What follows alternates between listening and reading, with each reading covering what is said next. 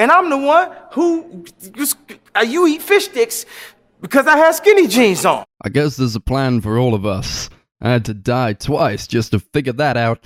Like the book says, he works his works in mysterious ways. Some people like it, some people don't. Welcome to the Sunday Movie Marathon. I'm Max. I'm Chris. I'm Darcy. Yep, that's... Yeah, and I've got a chocolate orange in my mouth. I'm so confused by...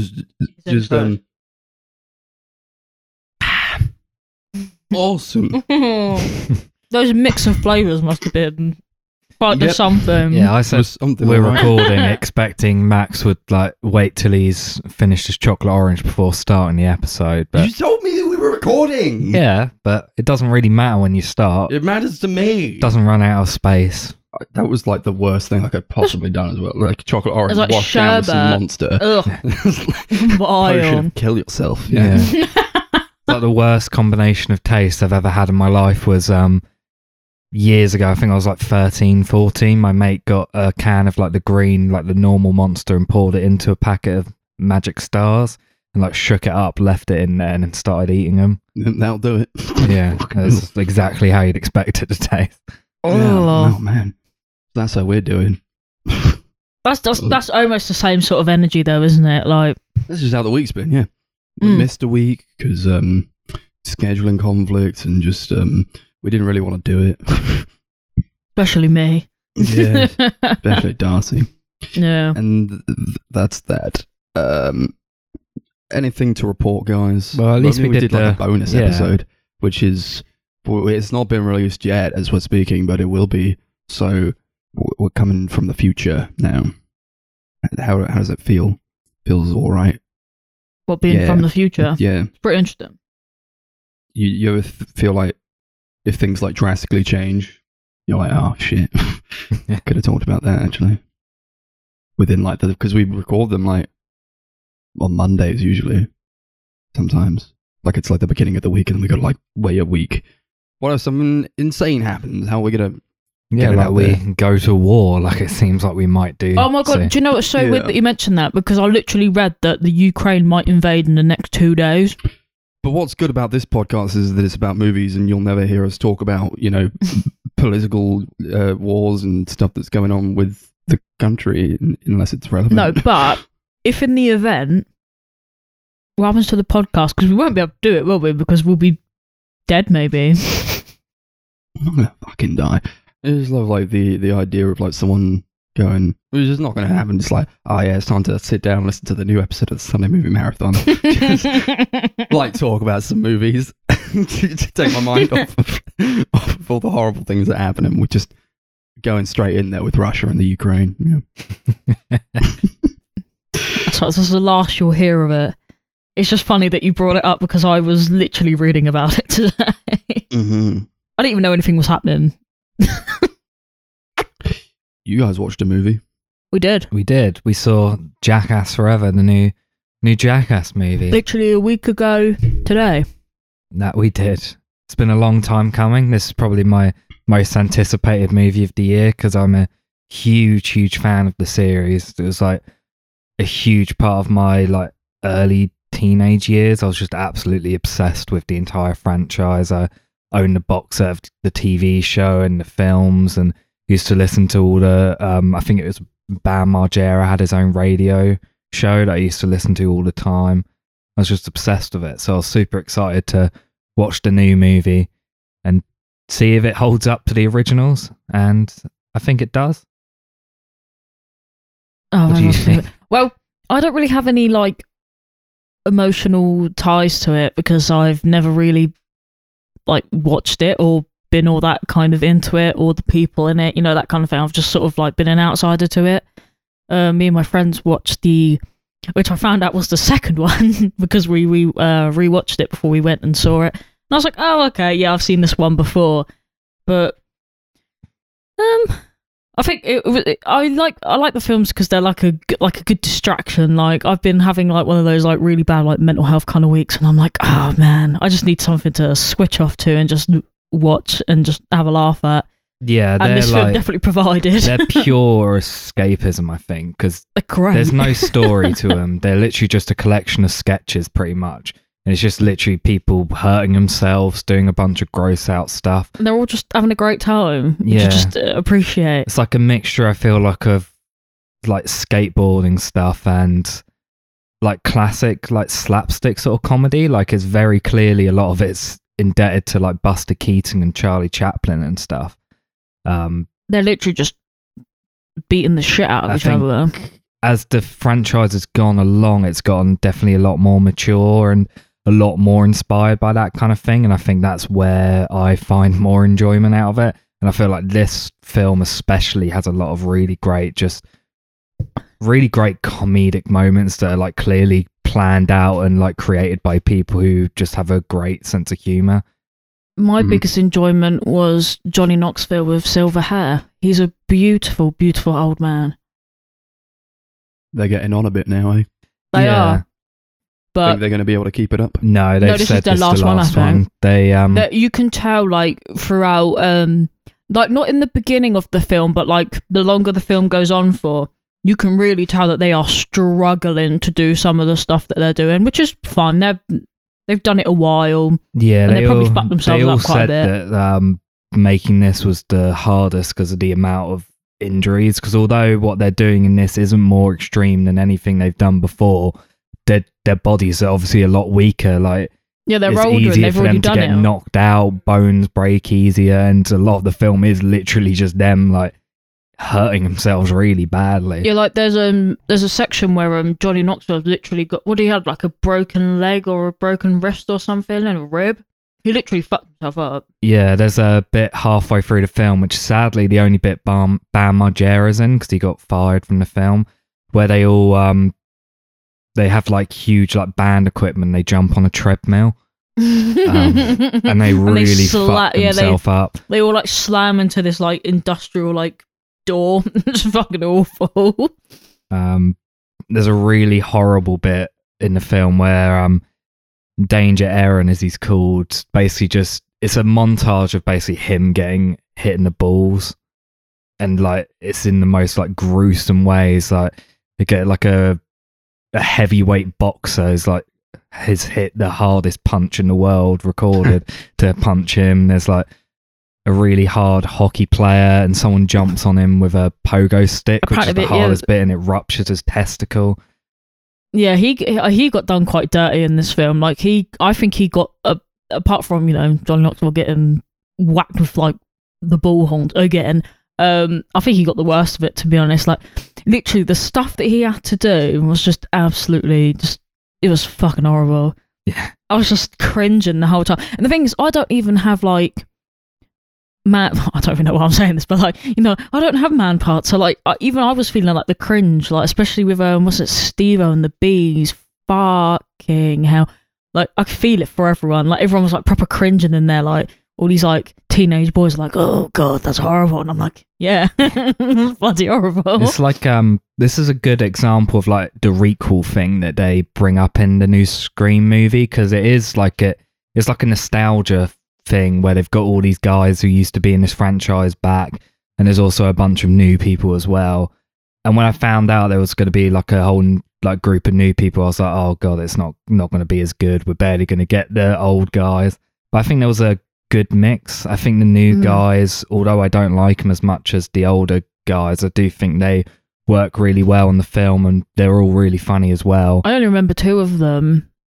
And one of them, what's his name? Is it Zach? Yeah, Zach Holmes. Yeah, he's cool. He was the only one that I actually cared about because he was just the most interesting. I feel like he was the only one who was like willing to do anything either. Like I felt like everyone else was kind of just there, or they were only in it for like a minute at a time. There was a guy called Poopies. Oh yeah, Poopies. Don't Classic. really remember what he did. Just that his No, this name is was what I mean. Poopies. Like Zach was like the only memorable one there, but I mean that's not really their fault though, because obviously, you know, you got your editors that like cut down the footage and stuff, so they might have been in it more, but they didn't make the final cut, obviously. Yeah, I think in terms of what you could do with a Jackass movie, this definitely has some of the most out there set pieces. I think you can tell a lot of time and money has been put into making this, and it does work really well. It's a lot of fun. There was never a point where I was bored in the movie. Oh no, my lungs were hurting Yeah. I was just like, I think I was having a really, really bad day the day before, and I was like, oh, I'm not sure if I even want to go. And then I was just like, I'm just here just to cheer myself up. And I know we went with Kai, and Kai was fucking miserable as well, weren't he? So he was like we all just left like just smiling and like laughing. And I was just like, oh, that's what I wanted.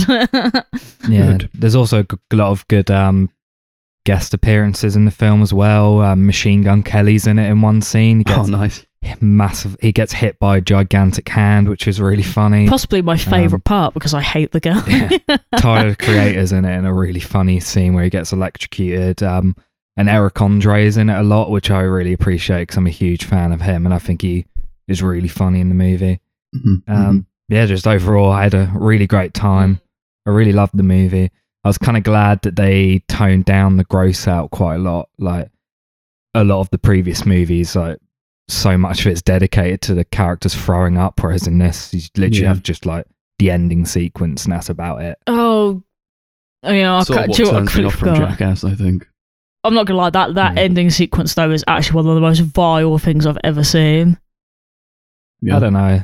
There's definitely grosser bits in the franchise. There's a lot less poo in this as well, which is also good. There's more coming in though. Fucking hell. But there's plenty of penises. Good. There was a lot of willy. Oh, I know you're not going to rate it, Darcy. Nah, really, I don't really rate them because it's not I can't explain it. I just don't think they're films to be rated. You know, I just had a good time. It was to be B-rated. Whereas I'd give it an 8 out of 10. It's probably my second favourite after Jackass number 2, which I think is everyone's favourite, probably. Yeah. To be fair, it is actually probably the best one. I haven't seen the first one, but I could already assume. It's the worst one, but still funny. Cool. Nice. Jackass Forever? More like Jackass. That was the last one, actually. That's what they should have called it. Yeah. Actually, we're done now. It's over. Jackass for one more movie. The working title was We're Not Done Yet because of Ryan Dunn, who died. Oh. It's like a really sweet sequence right at the end of the movie. Oh yeah, but they do like a montage to They have a montage of him and say Ryan Dunn Forever, which is really nice. Yeah, that's sweet. That's that then. We watched some 2000s era movies. We did. Oh boy, 2000s. Man, that takes me back. How do we feel about the 2000s? Kind of. I was a child. I don't really remember. Yeah, I would love to go back. Still learning how not to wet the bed. Yeah, they were good times. Even 2009. Look, man. Even in 2009. Well, man, I don't want to go into it. All right. Let's repeat some movies. Oh boy. Yeah, we did. We got. Yeah. I feel like we couldn't have picked further apart movies. Like every single one of these films are completely different. Yeah. But sometimes that's the beauty of films from the 2000s. Or just us picking films. Yeah. It was quite a more innocent time, I feel. It was a great decade for movies, I think. Yeah, it really was. Yeah. It's got shitter as it's gone along. Yeah. I mean, there are some golden years, I guess, but not golden decades. Yeah. Nowadays, you get like the blockbuster movies are just trying to be like either like straight dramas or like even the ones that are trying to be like fun and goofy. It's like it's still trying to be like those Marvel movies are like they could be like really comic booky and like out there, but like they're just like it's also the real world. You know? We don't get like you couldn't make like a Sam Raimi Spider-Man nowadays. I wish people would though. I do. But I understand why I think a lot of people might not appreciate that now. I would, but I know a lot of people wouldn't. We don't get a Dark Man anymore. Oh, we don't get that. Miss Dark Man. No, we get the Morbius and the what's the other what else one? is popular? I don't know. I is guess Morbius that's it. Popular? Morbius is going to be brilliant. I don't think it's going to be popular though. I don't know. No, I don't. Yeah. I don't know if I agree. I don't know. Well, I don't know. Like, look at. Well, I guess we'll find out. I suppose. what was nominated for the Oscars, and that's what we need to be watching Right, and looking out for. I can't imagine Morbius ever get. I mean, King Richard. Yeah, just keep making King Richards, and we'll be all right. Yeah, we'll be sweet. So we got Broken Flowers, we got American Psycho, we got Mary and Max. Chris recommended the first one, so take it away. Yeah, so I picked Broken Flowers from 2005, directed by Jim Jarmusch. It stars Bill Murray, plays a character called Don Johnson, who is kind of like he's meant to be a ladies' man who's recently been dumped and receives an anonymous letter from an old lover informing him that he has a son who might be searching for him. His neighbor, who's like a freelance sleuth sort of guy, is really excited by this and kind of creates this mystery road trip for Don, where he goes on this cross-country search to try and solve this mystery on who this woman who claims to have had his child actually is. So what do we all think of it? I think we all had very different opinions. Yeah? You think? I think me and Darcy kind of aligned pretty well. Yeah, I think you're the odd one out, Chris. Yeah. I think you might Just be. like Dead Man all over again. Yeah, which we reviewed on the podcast, and there was another Jim Jarmusch movie, which I hated. As did Connor, and I was the only one who like really loved I'm it. starting to Connor think hates that it. Max is not his biggest fan. Well, I don't know. Maybe maybe his style is not for me. Nothing happened in this movie. I'm just going to say nothing fucking happened in this movie. I was annoyed the entire time. I was like, I want some forward momentum. I also want a reason that he's doing all this. Okay, here's my like main problem with it is that if this happened to me, first of all, it wouldn't. But if it happened to me, and I got a letter from one of my exes telling me that they had my child 20 years ago, and I didn't know who that child was. I didn't know who the ex was because they haven't signed it with like a name or anything. I would just be like, all right. And then I'd go about my day, and then nothing would have happened. I wouldn't go across country to fucking each one of my ex's house. And this guy had a lot of fucking exes, I'll tell you why. He was quite the ladies' man. But like, it's just like, why are you doing this? Why are you doing this? Because it could quite easily be a prank. It could just not have happened. Well, this is such flimsy evidence. And then his mate is like, he's taking all the time off in the world just to be like, yeah, I'm an investigator now, and I'm gonna do my investigation. And here are all the houses that you need to hit. which is hilarious because the go man, on, man, go and do your thing. I'm like, this guy has like 2 jobs yeah, and like like 5 kids. kids. What? How That does he was have a the bit time to weird. do this? I don't know. And why does Bill Murray want to do this?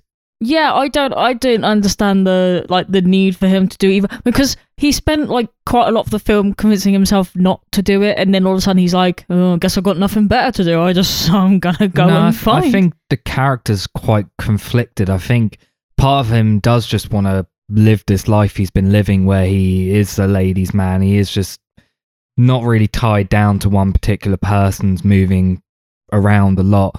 And I think part of him kind of, the idea that he probably has a son, I think that might appeal to him because it's, you know, an actual connection to someone that I don't think he's actually really had before because of his lifestyle. So I think there's kind of a conflict in there where he's not really sure what he wants, and like the idea that he might have a son is quite intriguing to him in a way. I find it very hard to believe that he is a ladies' man. Like, he seems like such a loser to me. Well, you know. I mean, I know this was 20 years ago that we're talking, but I don't know. I was just like, okay, fair enough.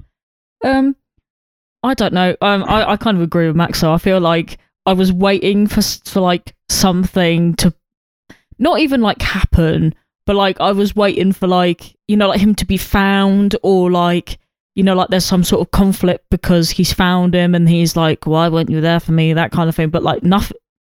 Didn't even get that. Like, I didn't get any satisfaction from nothing. I mean, yeah, but I don't want to rail on the movie too hard because I didn't hate it or anything. I do think that's exactly what it was going for in the end. Yeah. I do think it's like this story about like coming to terms with the life you've led and kind of making peace with demons you've been haunted by, or like and like he doesn't really get any answers at the end. Maybe that was the whole point, because sometimes you just can't know things, and that's just how life goes.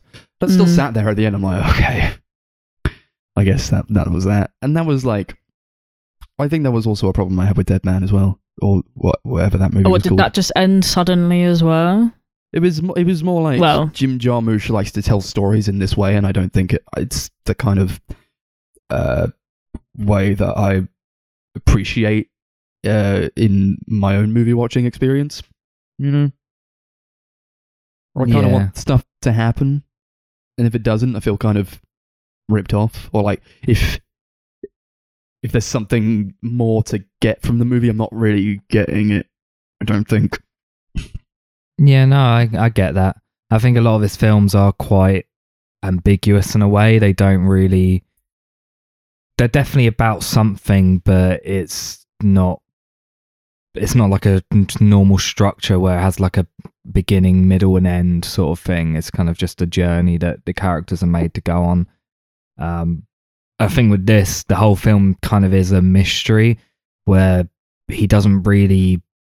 He puts like all these like cryptic clues and stuff throughout, like especially in like some of the characters' dialogue throughout, because the film's kind of like a collection of vignettes where Don's going to see all these women and like trying to work out whether they're the person who wrote to him, and there's like a lot of clues in a lot of their dialogue and stuff that kind of intentionally leaves you as the like audience member to kind of try and work out who the mother actually is.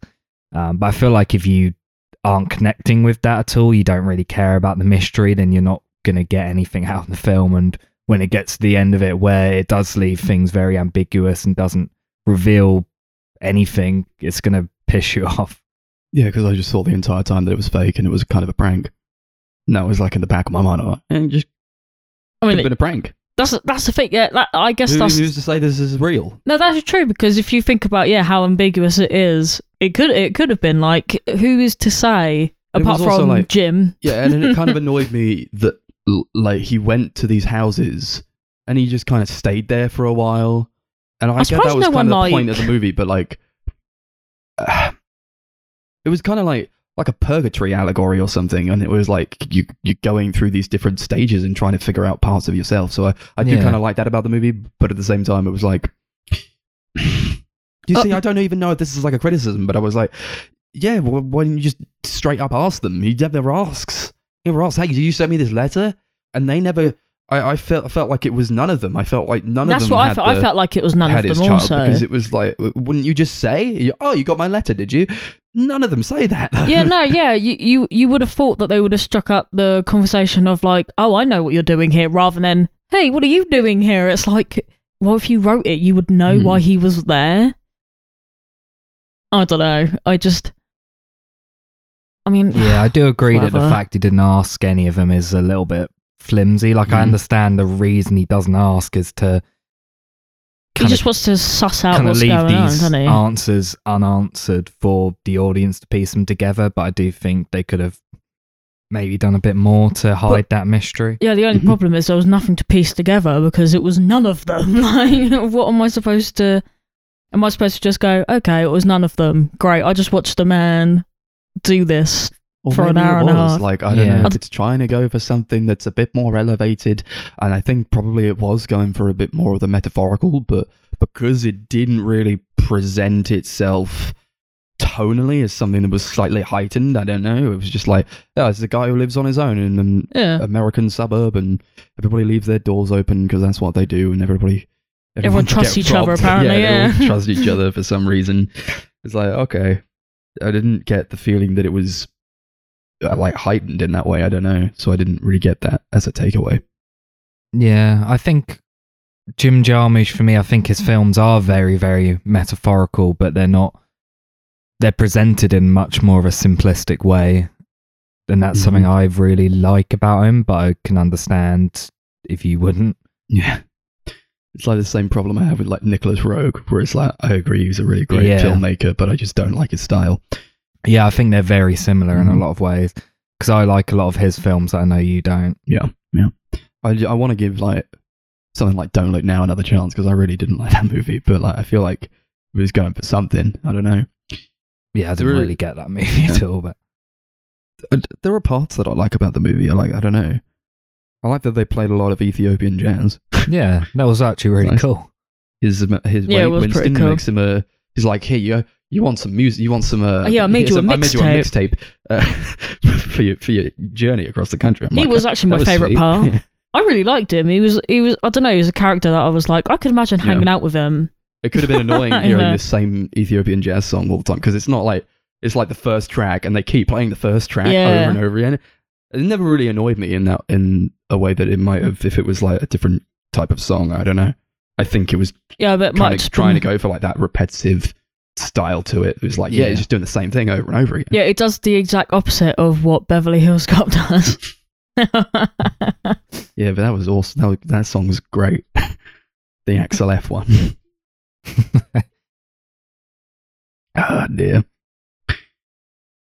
The one thing that kind of annoyed me a lot was that every so often we'll get like a montage where like he's on the plane and like he falls asleep and there's like this really really green filter put over like a montage of clips from the film that we've already seen.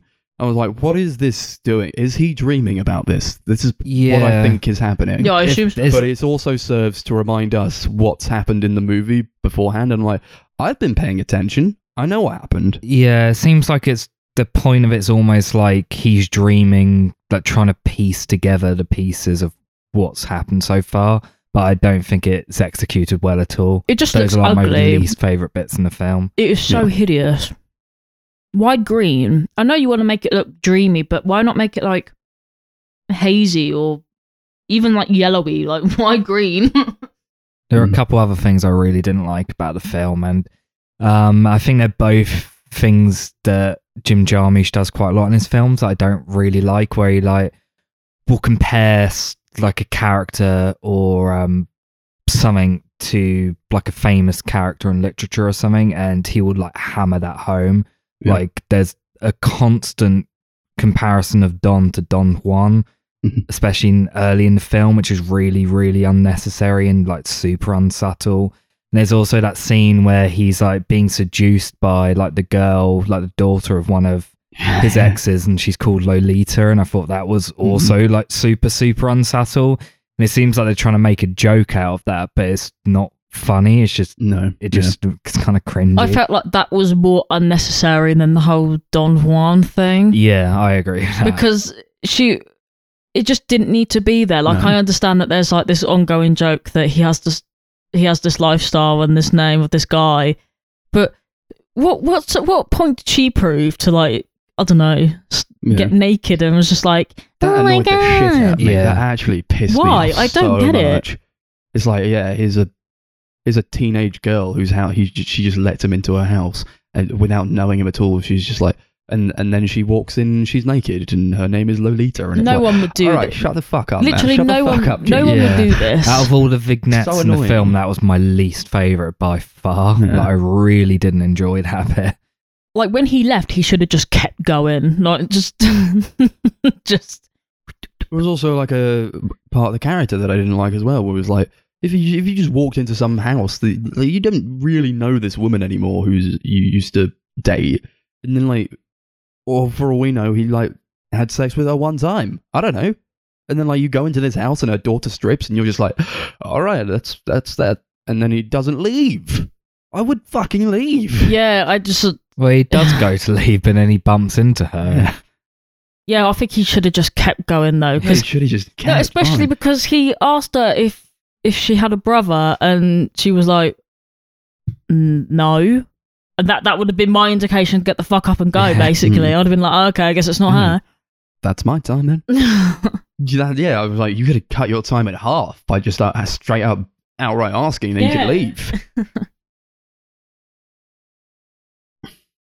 There's a lot of pink used in the film, like the colour pink. I like that. It's kind of like I felt like it was almost used to tie the mystery together. Like there's the pink letter, there's pink typewriter. At the end, there's like a kid who they quite heavily hint at possibly being his son, who has a pink ribbon on his bag.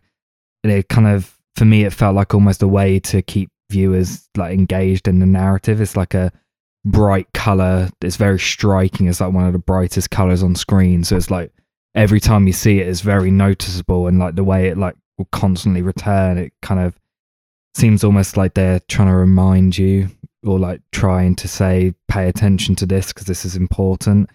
And also, I was like looking up what that pink color connoted because I was like interested to see if I could find out a reason why, and I found out like things like saying it connotes like love and romance, which I thought could be kind of interesting.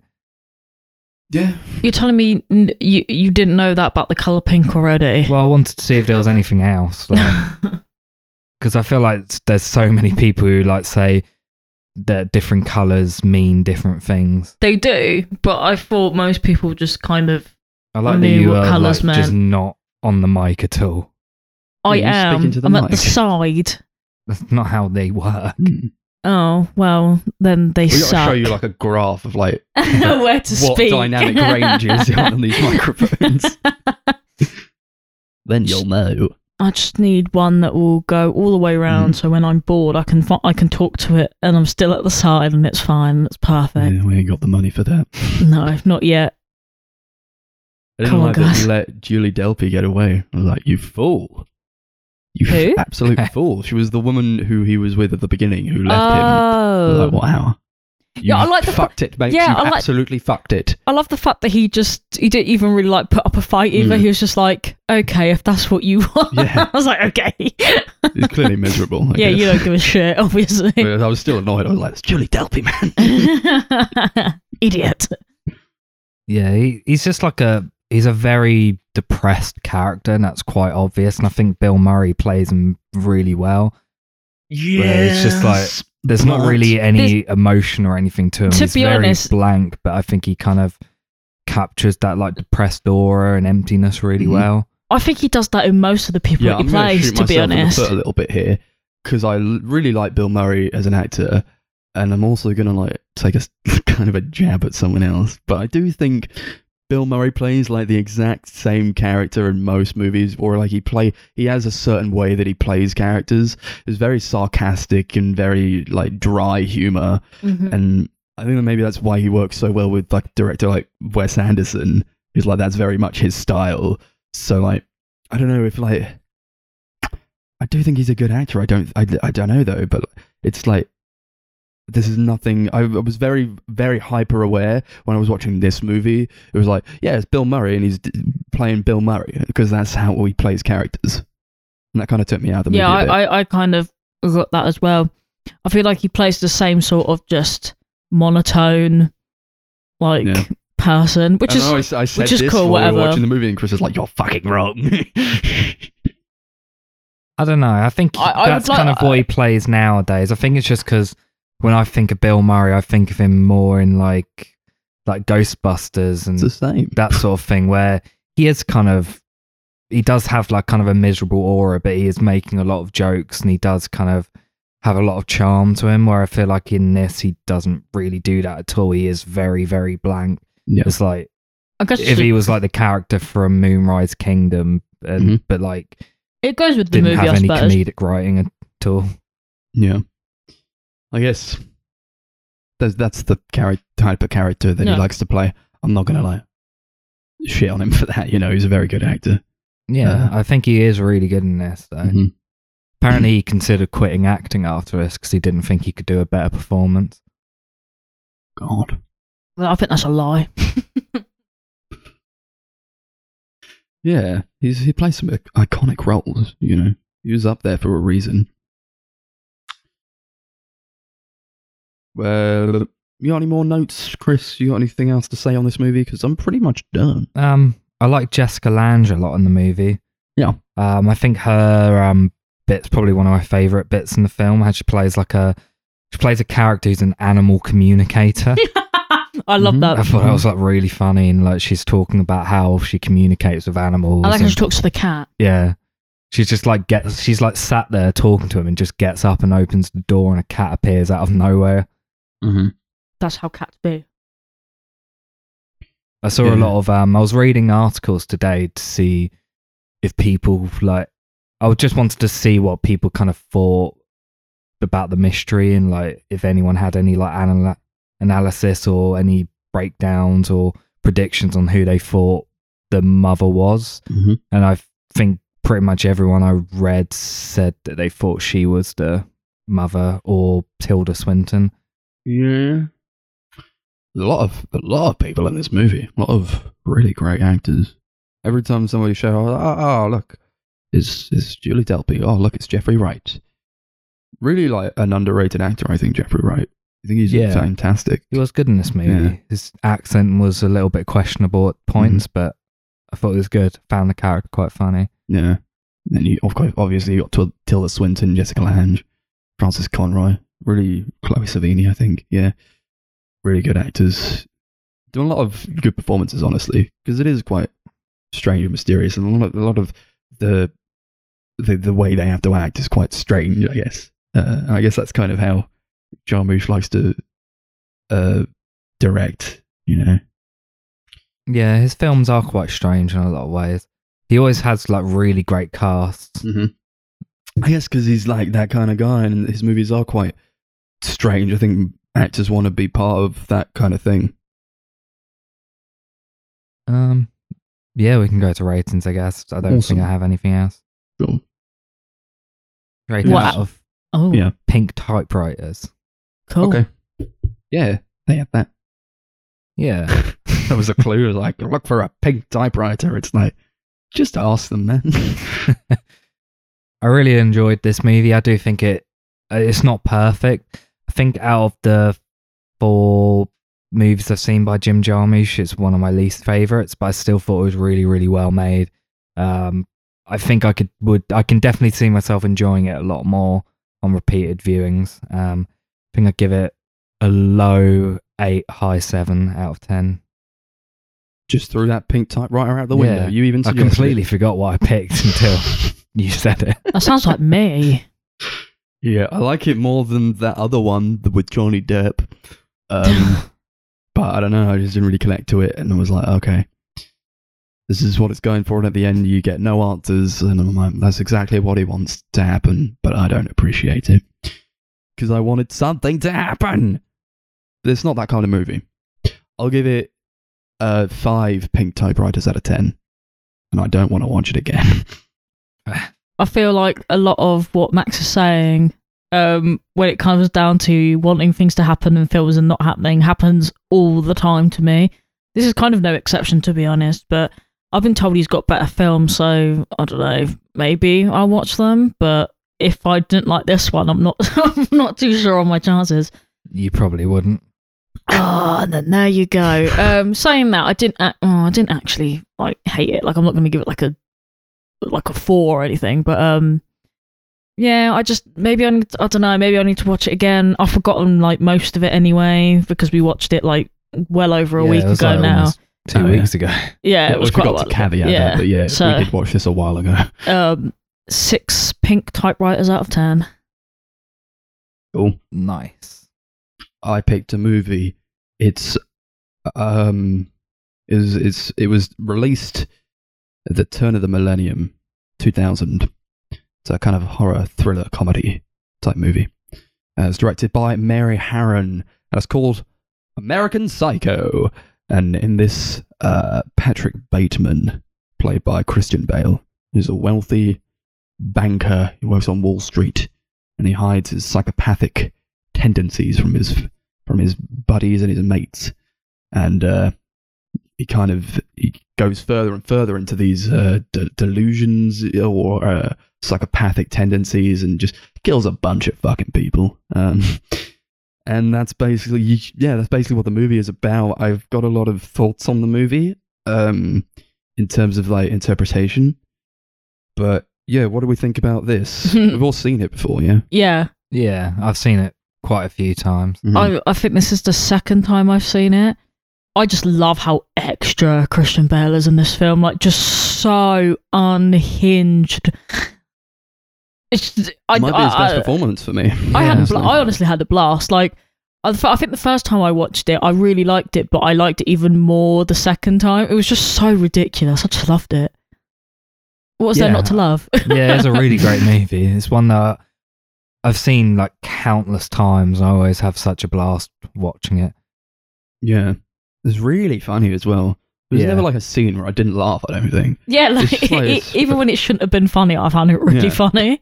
And I mean, yeah, you read the book, didn't you, Chris? Or yeah. Was it like... Apparently it's really detailed, isn't it? Really err on the side of comedy, that book. No, it does. It's like... Yeah. I'd say apparently like 99% of the dialogue is directly pulled from the book. Okay. And the book is basically the exact same as the movie, but it's much heavier on the violence and graphic nature. Yeah, didn't you say it was really descriptive? It's very, very descriptive, and the gore, which obviously they had to tone down. Patrick Bateman's also a lot more homophobic and racist and stuff in the book as well, which they obviously massively cut out. Yeah, he can be an awful psychopath, but it can't be evil. Yeah, it can't be racist or homophobic. But yeah, it's basically the same sort of thing. It like, I don't think the movie even like necessarily is better or worse than the book. It's just a different. It's like just telling it in a different medium and slightly different, but for the most part, it's very similar. I would have loved to have like, I don't know. I feel like I should read it because it just sounds so horrific. Like, I love that kind of shit. I want. I should read it. It's obviously taken a lot from like Hitchcock with Psycho. I mean, it's like literally in the name, but like you've also got like Norman Bates in that movie, and it's Patrick Bateman in this movie. So I think there's obviously a lot of influence where that's concerned, and kind of showcasing this character piece about this dude who's like on the edge and just completely insane. I think he's played like brilliantly. There's never a moment where I see Christian Bale as the character and I'm just like, yeah, this is just this guy. You know, he like puts on this like a mask, and that's kind of what the character himself is kind of all about as well. Where he's like, I feel like he doesn't really even consider himself human. He's like so ultra rich and he can just do anything that he wants. He doesn't really relate to people at all, and it's all just kind of a facade so he can kind of work his way in and just get anything he wants from others. You know? I just think he's ridiculous. I think some of my favorite parts is just where he's just like describing, like, he's doing all these horrific things, but he's talking about like musicians and like their discographies and stuff. And I'm like, what on earth is going on in this guy's head? Like, it's so weird. Yeah. I love it. Yeah. I think a lot of this movie is about masculinity and power. And I think before, when I watched it like a first time or even like a second time, and I think I only came to this conclusion like on this time around, it was like, I found it more to be an examination of like the rich not getting any consequences. Yeah. And I feel like this time I'm like, yeah, but the same could be said of, maybe it's not like so literal. Yeah, he's rich, but it's also, I think it's also about like men as a whole. And like, yeah, he's done all these terrible things and no one really cares or believes him by the end. Or at least that he believes he's done these terrible things. And I think this is an examination of like how privilege can affect someone. And especially like straight white men who oftentimes don't really know how good they've got it within a system that is so weighted heavily within their favor. It's easy to kind of feel like, you know, you're on top of the world and like you can get anything you want when you're in a system that perpetuates that. You know? Yeah. I mean, pretty much everyone in the film's white. I think the only black person's a homeless person. So that kind of like, that's true, goes actually. heavily into like the rich white privilege. And all the thing. women are treated like absolute dog shit. Yeah. It's and it's also, I think, a lot about like ultra violence in Hollywood and how we're kind of desensitized to it. Yeah. We definitely are. Yeah. Like there's that great scene where he's like doing his morning like exercises and he's got Texas Chainsaw on in the background. He's doing crunches. Yeah. Fucking hell.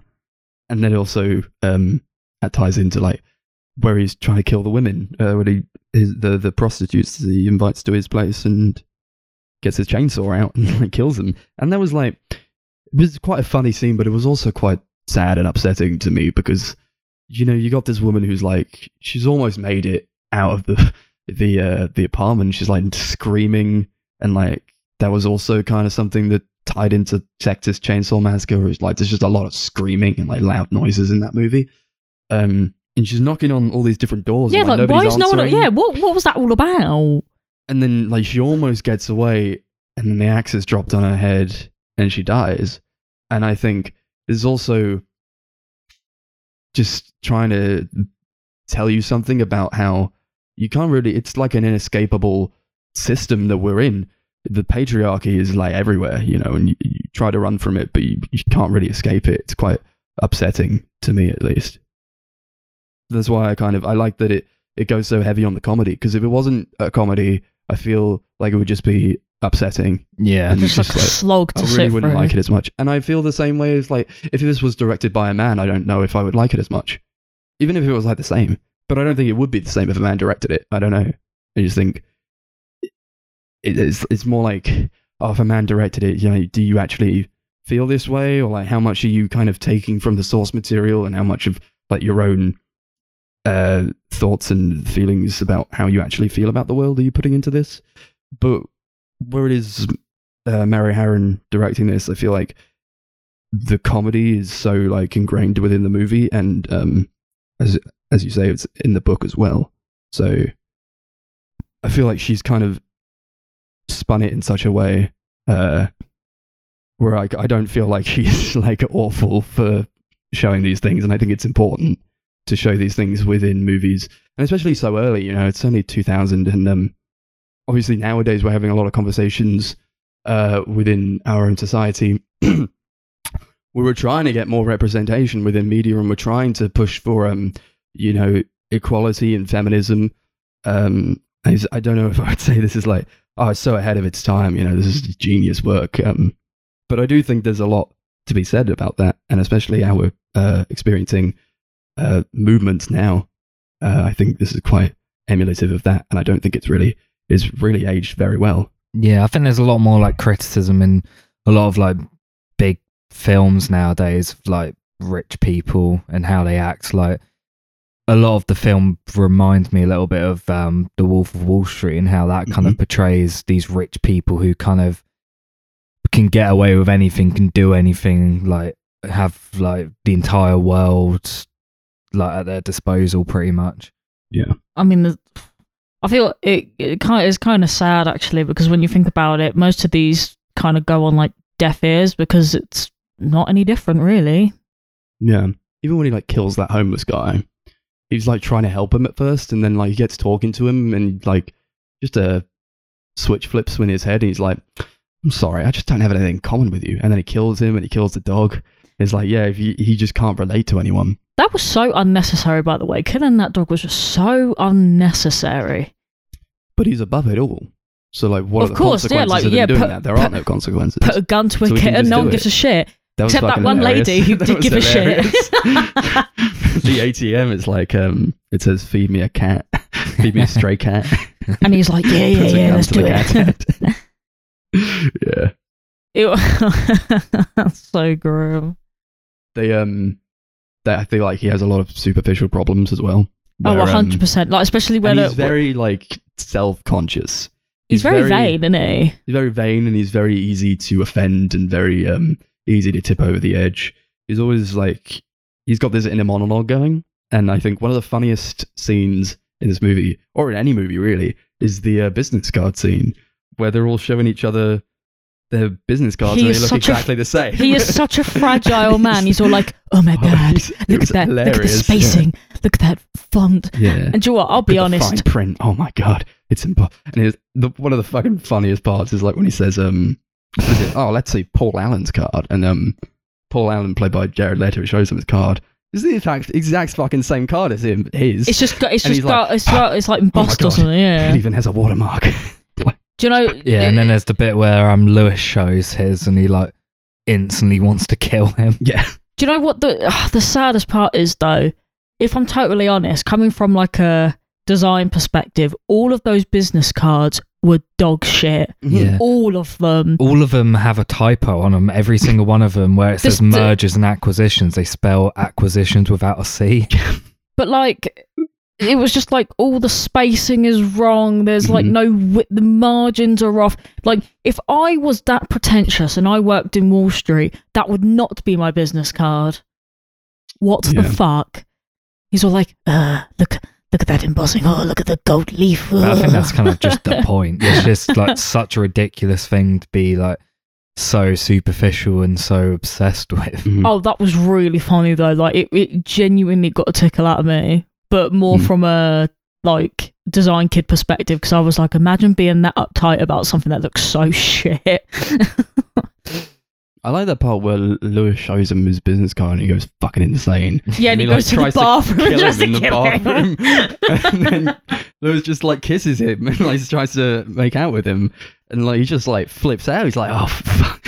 He doesn't kill him in the end, and I think like that was an instance of him kind of getting in touch with his humanity in a way where, you know, he's not this castle that he's built himself as. And maybe that was trying to get at maybe sexual repression within himself, and he's like, oh fuck, I can't kill this guy. Like if he was like as homophobic and like, I don't know, as deranged as he is in the book, maybe he's actually hiding a little something. And there's also the part where he doesn't kill Jean and he lets her go. I was just thinking about that. I think I might hurt you, so you gotta leave. I was like, wow. He doesn't show it often, but it's like, yeah, you could try to change yourself into this ultra being, but you know, you are human at the end of the day. Nobody's above being human as much as we might try. Yeah, I think that's what just like makes Patrick Bateman, I think, one of the like most interesting characters ever written in any medium. I think he's just like so deft and so well explored in both the film and the book. He's just so fascinating and just a really great character. And I think Christian Bale was definitely the like perfect pick for him. Yeah. He's just incredible in the movie. He really captures that like fragile, unhinged state of the character, but like blends the humor of him as well in really well. Yeah. There's obviously the scene where he kills Paul Allen. The axe. It's been parodied to death, I think. Yeah, but it's a genuinely great scene. It's just so iconic, isn't it? It's just. I'll try getting a reservation at Dorsia now, you fucking stupid bastard. It's hilarious. And it's also, yeah, Dorsia as this restaurant that I think it's like a symbol. It's like a symbol of power. You know, you can get a reservation at Dorsia on short notice. Oh, like the main guy. You can do anything. Yeah. But of course he can't. So he has to like drug the women he goes out with and take them to another restaurant. So they're a little bit like high. And then he's like, yeah, we're at Dorsia. That's like another great scene where he's like reading out exactly what she's going to have. Yeah. Yeah, apparently Christian Bale like really fought hard to get this role, because I think the director was very adamant on having him in it because he wasn't like a really big star at the time, but Lionsgate originally wanted to go for Leonardo DiCaprio, who asked for 21 million to be in it, which was half of the film's budget. And then they were going to have Ewan McGregor, but Leonardo DiCaprio talked him out of it because he said about how passionate he was about being in the role. Oh my God. I'm sorry, but both of those picks would have been awful. But Christian Bale took like a huge pay cut to be in the film. I think the overall budget and in the end was only like 7 million. Yeah, wow. He just really wanted to be in that film. Yeah. And do you know what? Fair play to him, because imagine having person I can picture in this role. Like imagine having that under your belt as well. Like, I played one of the most unhinged psychopaths in the world. I love it. Yeah. I actually think it's amazing. Yeah, apparently he also he used to do that morning routine that you see in the film every day of shooting. I love the morning routine. He didn't speak to anyone on set, so like when he like finished shooting a scene, he just wander off. He like pretty much stayed in character the entire shoot. Apparently, like at the rap party when he turned up and was speaking Welsh, everyone just assumed that he was like preparing for another role because no one knew he was actually Welsh. They all thought he was American. That's great. So funny. He's just he's a Welsh geezer. You ever heard him like talk just normally? I've never actually heard him speak. To be honest, different. Yeah. I think fucking he did that all. He actually did all those exercises. I don't know about that. He said he did 1,000 crunches. Like, who has the time? No, he definitely did do 1,000, but I assume he he probably replicated the he did routine. like the skincare routine. At least. Yeah. Oh, he's got glowing skin in this film. Like, it's just, even for 2000, that HD, whew, Yeah, beautiful. it's a really good looking movie, and I mean, it doesn't really it's not very flashy. It doesn't use color that much. It's more like you going through these office buildings, and there's no like personality to his house or his to his flat, his apartment. It's very sterile, isn't Very it? sterile, and I think that's something that they kind of play with a bit within like the production design and the sets, especially towards the end where like he's trying to like contact his lawyer. So again, after he's like shot at the police car, he like goes into a building that he thinks is his work, shoots everyone in there, and then leaves, and then goes to an identical building which is his work. And it's like, yeah, I think it's also like a commentary on like Wall Street and these corporations who kind of on the surface don't really do anything. It's like, oh yeah, I'm in insurance. And it's like, what is that? And like, what does that mean? You know, I can't really relate. I don't know about you guys. I can't really relate to like those kind of companies, you know. And when it's like, oh yeah, it's just like a building, and it's like he works in an office, and what does he do? I don't know. Yeah, Money. like, what is mergers and acquisitions? What does that mean? Are those I are think just that's kind of the buzzwords. point. That's like What is it? a lot of what that Wall Street sort of thing was like, especially like back in it's like set in the late 80s, and it was especially like that there. Yeah. Like you don't see anyone do any actual work in the movie. No, he That's just kind of the he point. just sits there, doesn't he? Yeah, he I just sat there listening to Huey Lewis in his office. What a geezer. You like Huey Lewis in the news? Yeah. There was that part where Willem Dafoe comes in and he says, would you like Huey Lewis in the news? And he's like, no, I don't. I don't like music. I don't like that. I don't like music. And I think that was like, because we'd already heard that he did like Huey Lewis in the news. I think that was a point where he thought, I'm relating to this person. That's disgusting. I have to move away from that.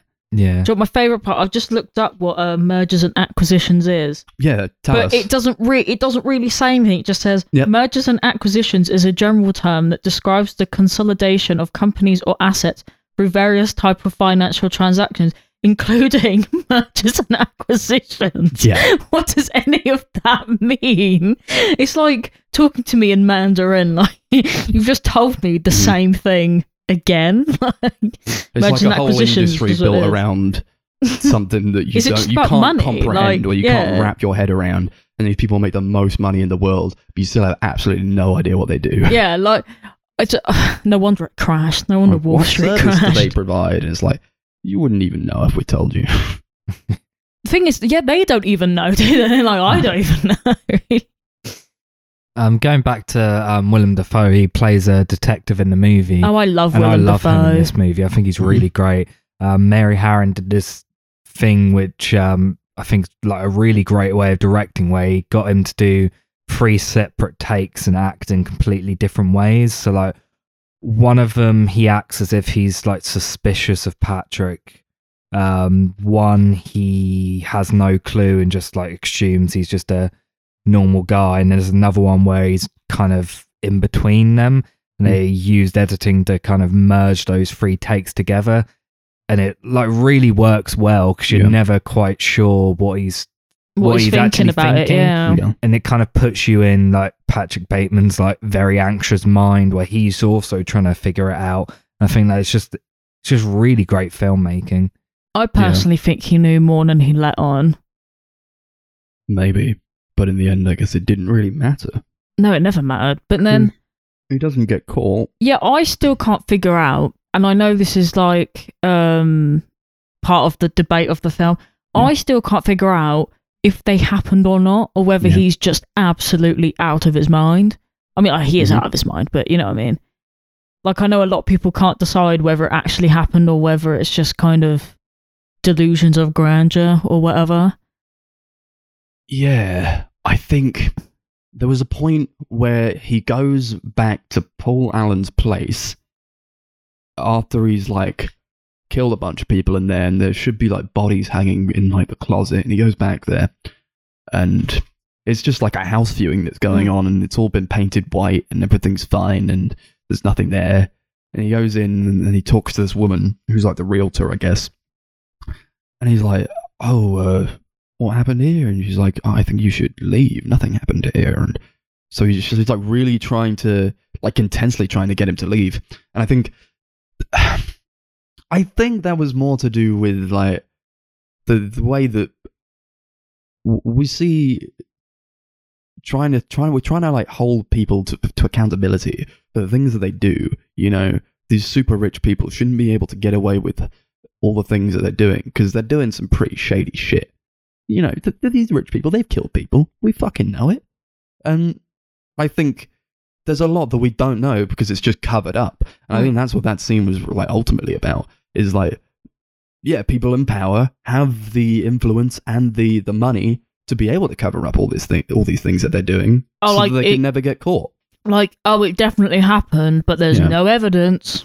Well, a coincidence. Yeah, I mean, I could...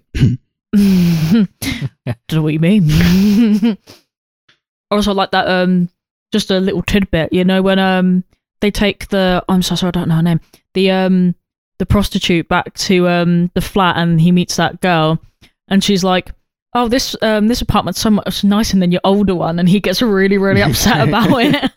Yeah. He's like, "What do you mean?"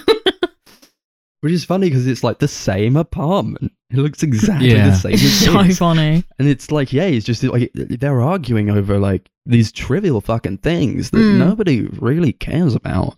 But because they're so super rich, that's all they have to argue about. It reminds me of like, if you've ever watched an episode of like Made in Chelsea, all they care about is like their own circles. Like nothing else matters except like, "Oh, Ollie has a better apartment than me. I can't believe this. Like, I must go get a succulent right now." And it's just like, oh, come on. What do you think the motivation behind him not telling people what his name is?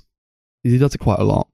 Like, changes his name around. He like introduces himself as Paul Allen or just somebody else, and they're like, "Oh, Patrick Bateman." There's more towards the end where I guess I didn't really understand what was happening like the first few times when it was like, "Oh, that Patrick Bateman, he's such a softie," and like it's just him talking, and like to this other guy, his lawyer, and he's like, "Oh, but he's Patrick Bateman. Like he's clearly lost his mind." So what do you think was like, why did he tell people that his name was like something else that it wasn't? See, part of me thinks that because he doesn't want to get caught out and he's really insecure, I think maybe he just like prefers to be somebody else. But I don't know, because he tends to do that thing where he keeps breaking into Paul Allen's apartment and like pretending to be him, and I'm like, you are so insecure about yourself that you would rather be anybody else. You do want to be Paul Allen because I think he does want to be Paul Allen. Like he literally is like, get a reservation at Dorsia now. Like, yeah, you're just jealous because the man can go whenever he wants. I don't know. I feel like he's just so insecure. Yeah. It's like a power imbalance. Yeah. It's like this ever so slight struggle that he has. That like, oh, who ends up on top when the margin is so wafer thin? Yeah, I feel like he's got like a very fragile ego, if that makes sense. Like it takes nothing to piss him off as well, and I'm just like, you don't survive. No. I once did that at a pub. I told people my name was something else. It was like more of an experiment, really. Or like I was a bit drunk and I was like, I kind of don't want these people to know who I am. To be fair, I don't want these people to know my name. I just don't really like their vibe. Sometimes it is self-preservation, though. Like, I don't know, maybe not me specifically, but I have been out on nights out before where like people are trying to like get off with like my friends and stuff, and they'll be like, they'll just like lie, like they'll say their name's different, or they'll say that they have like a partner and they don't, that kind of thing. And I feel like sometimes it is just self-preservation. Like people don't need to know every little detail about you if you really don't want them to. I think with this, it's more like the idea of being known, the idea of letting people know who you are. You know, there's more to a name than just a name. It's like who we are. It's our identity. And he doesn't want people to know his name, perhaps because he doesn't want to identify with them. And he doesn't want to be known by these people. And he doesn't even want to give them the time of day, really. So it's like, what's a name, really? Like, why would I give them my actual name? Yeah, because people would be like, oh, do you know Patrick Bateman? And we'll be like, who? Yeah. But then he would probably like that kind of thing. So he'd be like, yeah, they don't know me. I'm so cool. I don't know. He's just like an edgelord, this guy. He's trying to like elevate himself in a way. I feel like that's what he did with like, that was the purpose of like how engrossed he was in music, where it's like, he just loves explaining music to people, and the music is fucking fantastic in this movie. It is. I love it. Huey Lewis in the News. You got Genesis, Phil Collins, all these great musicians, and you know it is good music, and he's not wrong for liking that music. No. But at the same time, what he's trying to get at, I think, is like grasping for that brilliance and trying to convey it to others, because we look at musicians as these ethereal godlike beings because they've created something that can't be described a lot of the time. Apparently, like the majority of the budget to this movie went towards the music because of how expensive it was to license everything. And you got some big names there. Whitney Houston refused to let them use her music in the film, so they had to like substitute it out in that scene where he's talking about her. Yeah, it was a great scene. I feel like even sorry, going back to like how his kind of rivalry with Paul Allen, they even look the same. They look so similar. They're the same haircut, they got the same glasses, they're the same they don't have the same eye colour. What? What are you talking about? I thought you said they had the same eye colour, and I was like, they don't. The same haircut, they have the same glasses. Oh right, no, yeah, like it's literally like the only difference between the two of them is that one has blue eyes and one has brown eyes. It's really, really weird. I mean, but then is that supposed to be, I don't know, is that meant to be some other kind of like metaphor? Like, this is the better you. It's like, this is who you wish you were. I don't know. Why are you trying to, I don't know, like, why are you trying to be him when he is you? Yeah. And it's like, just trying to progress in these small increments, and you're already at the top. What supposedly, yeah, because if he thinks he's so great, well, you've won. If he thinks he's so great, then yeah, why does it matter? But he obviously doesn't actually think that deep down. Obviously, he wouldn't have like murdered him with an axe. You know what I mean? Yeah. Oh, Paul. I kind of like, I don't know if I like get so lost in the end, but it's like, it's a really fucking fantastic ending. I think it's like, yeah. There's a huge monologue where he's just like, you know, even when he confesses, no one believes him, or like they don't want to know, so he just gets away with anything. And he says, "Oh yeah, my confession meant nothing," and then he just goes along with his day. It's like, oh okay, this is exactly what we're seeing, you know. Yeah, because that's exactly that's exactly how it is. Yeah. I guess in a way though, you must get kind of like, maybe that's kind of like jading to him as well, because he's like, maybe it's the fact of like wanting to be, like it's kind of the same thing as being like, oh, no one believes me. Oh, okay. Because there was all of this was when he's irrelevant. like got the gun. He's like, where'd he get the gun? And he tries to shoot the cat. And like, yeah, where did that gun come? It just came out of nowhere. Then, like this huge explosion goes off as he shoots the cop cars and like he's running around. I'm like, this isn't real. It's clearly not real. And then he's got that confession scene. Like he goes up to his office and he's completely unhinged by that point. He's just crying and telling his lawyer how many people he killed. And it's like, I'm like, yeah, none of that was real. But maybe he is in his office actually telling his lawyer who he's killed. Well, he must have, because... And then they go, oh yeah, I just had a dinner with Paul Allen in London 10 days ago. What are you talking about, Patrick? Yeah. And there was like a switch. I think there was like, oh, has he actually killed anyone? What do we think? Or is he just, because he's clearly a psychopath, but has he actually done all these things? I'm not sure. Does it matter? It doesn't matter, but I'm rooting on the side of I'm kind of like split between thinking he has done all this stuff, but also, you know, everyone seems to be mistaking each other's names throughout the movies. Like, multiple people call him something other than Patrick Bateman. So I feel like because they're so interchangeable, just business people generally, and like they all just kind of seem to be the same. I think that probably has something to do with it. Maybe he did have dinner with someone, but it wasn't actually Paul Allen. Yeah. Oh, yeah, like someone who looks like a Paul Allen, or someone like Patrick Bateman who said his name was Paul Allen. Yeah, but or was maybe actually a different person entirely. Yeah, or maybe his lawyer thinks that because maybe he used a different name. Maybe he's like, oh, you're not that guy that killed him, but I guess that's where the psychopathy this takes a hold. Yeah, you know? Kind of he is makes insane. sense. And obviously he's going through like some really serious mental trauma throughout the entire movie. I don't know. And I think there was a point at the end where he sits down at the table with his mates and they're just watching TV and they're commenting on the TV and it's like, yeah, nothing changed and nothing happened as a result of this confession. And there's a sign on the door behind him and it says, "This is not an exit." I was like, oh, I'd never noticed that before. But it's like, yeah, this is not an exit. This is something that he thought was going to conclude a chapter in his life and maybe go to jail or maybe something would happen, but nothing did. And that's what we're seeing, you know. It's like, yeah, these people get bailed out or like they get protected and nothing happens. And it's just, they live their life.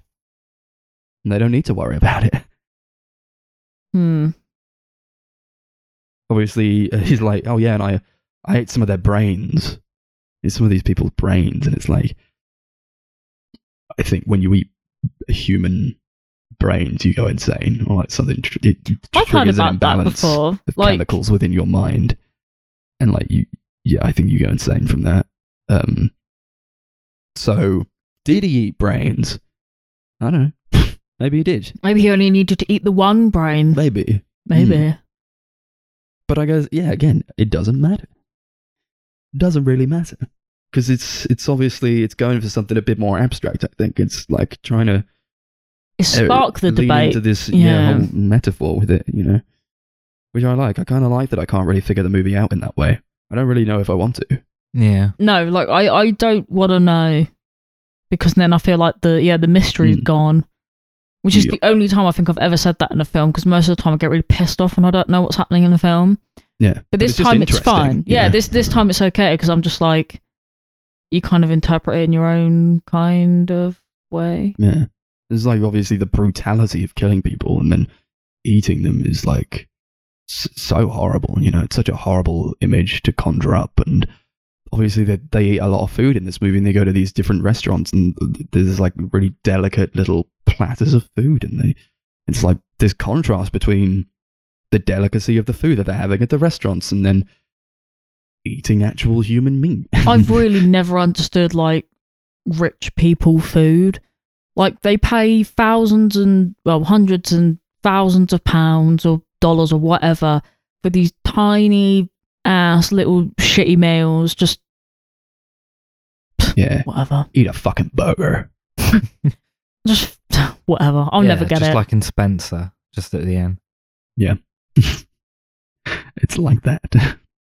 I love the part where he's like dragging that body through his apartment and like in this bag and there's just like a trail of blood that's following him and the guy at the door's just like, see you later, man. I feel like no one lives there. Like I've concluded in my own head that no one lives there. He runs into Lewis and where'd you get that overnight bag? He's chucking the fucking body in the boot and he's like, oh my god.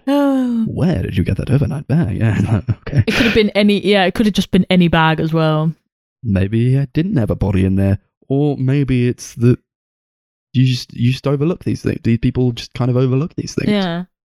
Like, yeah, it doesn't even matter because they're so materialistic about, or like, yeah, I don't even care about the body. It's all about the bag. Who knows? Maybe they're all killing people. They probably are. Pretty much what you said earlier. So yeah, maybe so. Yeah, there's obviously a line at the beginning where he's like describing who he is and like what he does, and it's like there's an idea of a Patrick Bateman, an abstraction. There is no real me. So I think that kind of feeds into like this kind of changing personalities and like everyone can sort of. You could change someone out with just anyone and be the same person because it's like, yeah, that's like, who are these people really? And on that note, I just like kind of represent a whole.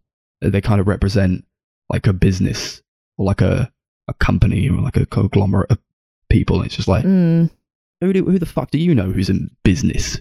That's nothing. Well, Like, yes, I'm I in guess business, I'm in insurance, I make money. And that's it. yeah, I guess There's it's nothing, kind of- there's no like depth to it, you know? well, maybe not, but I guess I don't know. I don't know anything about like business or insurance, so I don't really know what it is that they actually And do. you But never I feel will, like it's, 'cause yeah, nobody's going to explain it to you. exactly. This is the thing. Ratings. Sure. We'll do it out of What do you want to do it out of? Paul Allen's. Okay. Sure. Icon. Yeah, this is a really great movie. I've seen it loads of times, and I'll definitely watch it loads more times because it's just an absolute blast. I think I give it 8 Paul Allens out of 10. Mm-hmm.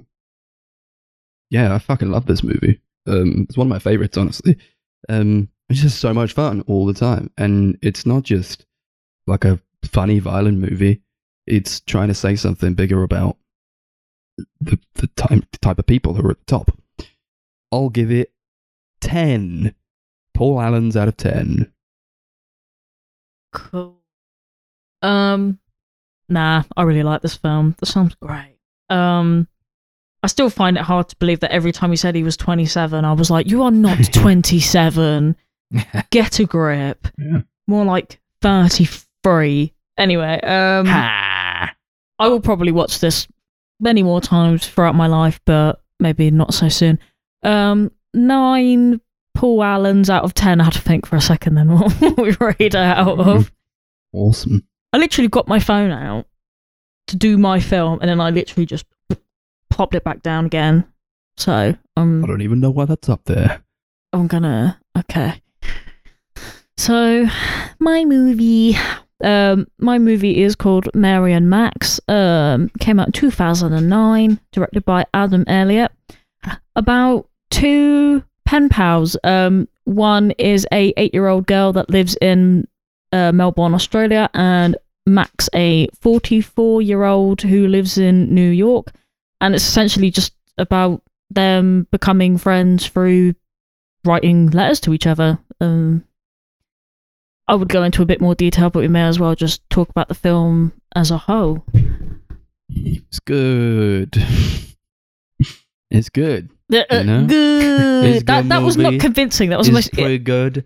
So I've seen this once before, and I've always been meaning to go back to it. It's a very hard movie to get a hold of. Yeah. I think I liked it more when I first saw it, or I felt the same way and I just don't remember. Mm-hmm. Is a very good animation there. Really, I won't say vibrant because it's not going for vibrant. No, it's color like the palette. It's complete quite opposite. dull and grey, and that's exactly what it's going for. Like it uses color very well, very sparingly, in a way that kind of, you know, there's more color in Australia, and every time like she writes to him, she'll like put something in a box and go, "Here's a thing that I thought you'd like," and then there's color in his life now, and it's like her brightening his life. It's a very wholesome movie, I think. It's very nice. Yeah. But I don't know if I'd really connect with it, you know? It's just nice for me. I just find it like fun and wholesome, you know? It's a bit like a hug, Yeah. but then it also kind of punches you in the face at the same time. It's a hug, but it turns out in the middle of the hug, that person's just stabbed you in the heart. Yeah. Especially for Chris. I mean, I guess the only problem is that, yeah, because it's so hard to get a hold of, we had to get a DVD copy of it, and my god, did it look like shit. Yeah, I don't know what was going on with that DVD, but it did look really bad. It was from CEX, to be fair. No, I But don't think it's even now. I think it's just the it looked DVD bad. generally. It was very, very like there was no colour in it, but you could definitely tell that it just didn't look right. It's hard to explain. Yeah. Yeah, I really, really loved this movie. This is the second time I've seen it also. Mm-hmm. And it just hits me really hard in a lot of ways. It's a film that I really connect to. Feel like in a lot of ways I relate to both of the characters. And I think that's why I enjoy it so much and why I get so much out of it. Like someone who kind of like relates to that pole loner sort of thing. Kind of, it resonates quite deeply with me. Mm-hmm, mm-hmm. Yeah. I like their dynamic you know, and they do kind of fuck up a bit, but like that's human, you know, and like he tells her about how he has Asperger's, or Asperger's as we say it in the UK, and she's like, oh, and then she like writes a book trying to cure it, and he gets very mad about that, and I think that was a good little thing to have in there. Yeah, and especially to like soak tension into their relationship, where like, you know, they've not seen each other, and they live on opposite ends of the world.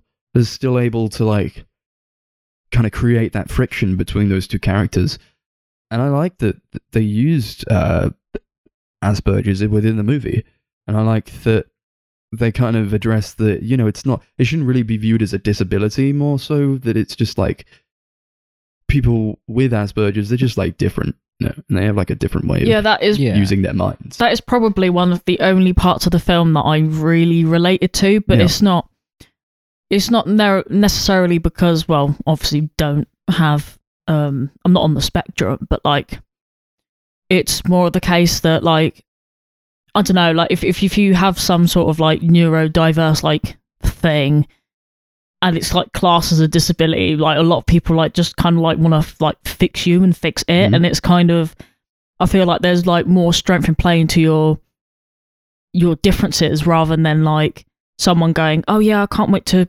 cure whatever's wrong with you, and it's like, there's nothing fucking wrong with me. Shut up. That's what Max says multiple times throughout the film. He's like, I don't want to be cured. I don't want what I've got to be fixed or people to make me better. I think that's something that I think is just really great writing. Yeah, it's a lot of strength in his own character as well. Like, I think, because I know, like I said, I'm going back to like myself here, but like obviously in a different sort of condition. Like there are times where you probably could be like, oh man, I just wish someone would like sort me out. But then at the same time, it's kind of, you are always gonna be you, but what, like, why should people have, like, you shouldn't have to change yourself for the sake of other people. Like, I think it says more about your character that you can just go about doing your own thing and like enjoying your own life, if that makes sense. Like, there's nothing necessarily there to fix because you've never known anything else. Like, I think it's kind of, in fact, it's kind of rude of Mary actually to make a book like, oh, can't wait to fix your illnesses. Like, I would tell Mary to shove up her ass, to be honest. It kind of just goes to show that you don't really understand it unless you actually have it. Like, you can write a book breaking down this mental illness, but you're still not going to really understand what it's like to have that illness and what that person wants and what can set them off. A lot of these things kind of piss me off a lot when you see like written things like from like, I mean, fair enough, you know, like you got your credited people, like, you know, they've gone through their like doctorates and their PhDs and stuff. But if you're just researching it, you've never lived it. And I think it says more about someone who's actually like lived it and say, so I don't know, someone wrote their own book about it but had the condition or something. I'm more likely to take that on board than I am to read about someone who's got a PhD in psychology. I don't give a fuck what you have to say. I'd rather read it from someone who's lived it. Well, it's a symptom of the society that we live in that's very binary and things have to be done a certain way. And if you're outside of that certain way, then you're someone who needs to be fixed, or you're someone who, you know, you're not normal. And I know when I was in school, I needed things sort of done differently for me. Because you needed adaptations, wouldn't you? Yeah. So I think we just need to live in a world that kind of fosters these differences in a way that doesn't villainize them or you know, feel like if you have them then you're like somehow worse or like you don't fit in. I just feel like we'd benefit in the world if we had different ways of doing things, and it wasn't so like, here's a, you know, you go to school and you go to college and then you go to university and then you get a job and then you fall in love and you get married and you have kids and then you die, and then it's like, yeah, great, okay, brilliant, whatever. But it's like, if you don't fit into that mold, people will automatically assume there's something wrong with you, not like that mold especially, but it's like we've all grown up with these systems in place where it's like you're kind of outside of that system in a slight way. You get made fun of, you get ridiculed, you go to therapy in some cases to sort out what's wrong with you, in quotation marks, but like where I feel there's just, we need to stop thinking of this as like something that's wrong with people, more like what can we do to adapt as a society to adapt to ourselves to these different behaviors that need a different way of thinking about things. Because there's different ways of dealing with things. Like I was so in my masters I did like a module on like you have to choose your own subjects, and I obviously chose like people with like neurodiverse conditions. I mostly looked at things like autism because it was like an exhibition I went to in Valencia like a little while ago, and there was like a statistic that was like I don't know, like 50% of people in prisons have some sort of neurodivergent condition because they struggled in school, so they resorted to things like drug dealing and stealing and stuff like that. And it was really interesting because I thought there are supposed to be these systems in place that are supposed to like benefit people who have these kind of conditions, but it kind of works against them as well, because a lot of the time they're either not implemented properly or they're not done to the sort of thing that the kids need. Like I know schools are getting better, but like when I was at school, you just had someone that would like help you write something, but that would be it. Like you don't have the same sorts of like options that you kind of have now. It's the exact same at my school. Like you'd have like a assistant who would help write something down for you or give you extra time in an exam, and that was about it. Yeah, and I feel like these kind of things, I like that they're there, but they're like not enough. Especially when you are someone, especially like myself, who's gone under the radar of not knowing things for 20-ish odd years. You know what I mean? Like I feel like there needs to be like more in place to like kind of excel the differences that people have when they're at things like school.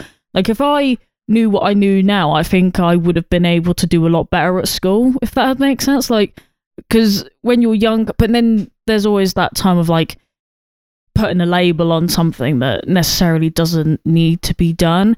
But the only way you ever get any actual kind of help is if you have these horrible labels, because otherwise you're not deemed like worthy enough for help, and it's a little bit shit. But like this is kind of what happens to Max in this film. He has his like breakdown, and then he has to go to a hospital, and then they go, oh, actually, you might be 45, but did you know you had Asperger's? And he's probably like, yeah, I kind of fucking knew. Because let's be honest, he knew. Well, do you know what I mean? He gets diagnosed with it in the film because that was like the first time it was new, wasn't it? Yeah, it'd only just really been discovered. Oh, so that's yeah, why sorry, I forgot. This film's set in like the 80s, isn't it? Or like the late 70s. 70s, 80s. Yeah, I remember because he had that jar of toenail clippings. No, I just remembered. Sorry. No. Oh, yes, he did. Oh, sorry, I completely forgot about that part because I was like, oh, why didn't they think about that before? No, that makes sense, actually. But and he gets out and he's like, you know what? I like being an Aspie, as he's called. Do you know what? That part really pissed me off. And it's nothing to do with the film itself, or nothing to do with the terminology. But when I was going through all of these systems to find out like what was going on with me, my therapist used to call me an Aspie, and I used to be like, oh man, I fucking hate that. Yeah. And now knowing that I don't even have autism is even like, I don't know, sounds even worse, because like imagine having that sort of like label and then being like, oh, actually you're not autistic, by the way. And I'm like, oh god, it's just embarrassing, isn't it? Like, but if he's proud of it, like these labels, like especially if you're not diagnosed professionally. No, like this was the thing, like because she was so convinced, and then it turned out I just had ADHD, so that was a good time, wasn't it?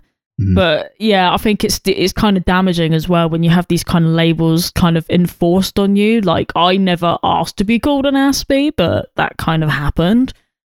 I think sometimes people take it and they take charge of it, because like, especially in like Max's case, he's like, oh, I'm proud that I have this difference, and it makes me who I am. And I'm like, do you know what? Sometimes you have to play it to your differences. And I think it's cool. But I just didn't like it when he said it because it just reminded me. I was like, oh, fucking hell. Yeah.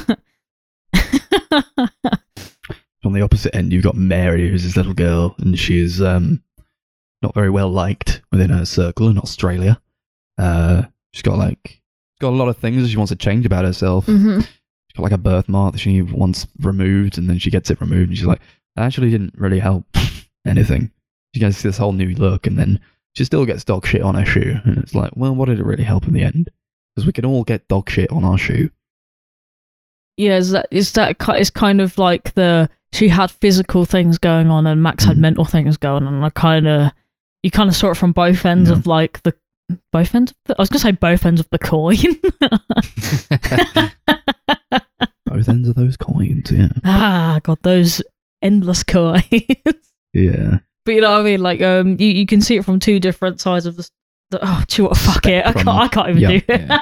I think both characters are just really, really well written. You can tell that Adam Elliott, like, really cared about these characters, and I think he really does explore them in quite an interesting way. It's very in depth the way he like describes these characters through these letters that they write each other, and I think that's something that really makes you like the characters, like kind of hearing the characters themselves like describe themselves and what they like and what they dislike and that kind of thing. I think that's something that makes these characters feel much more real than a lot of film characters you watch.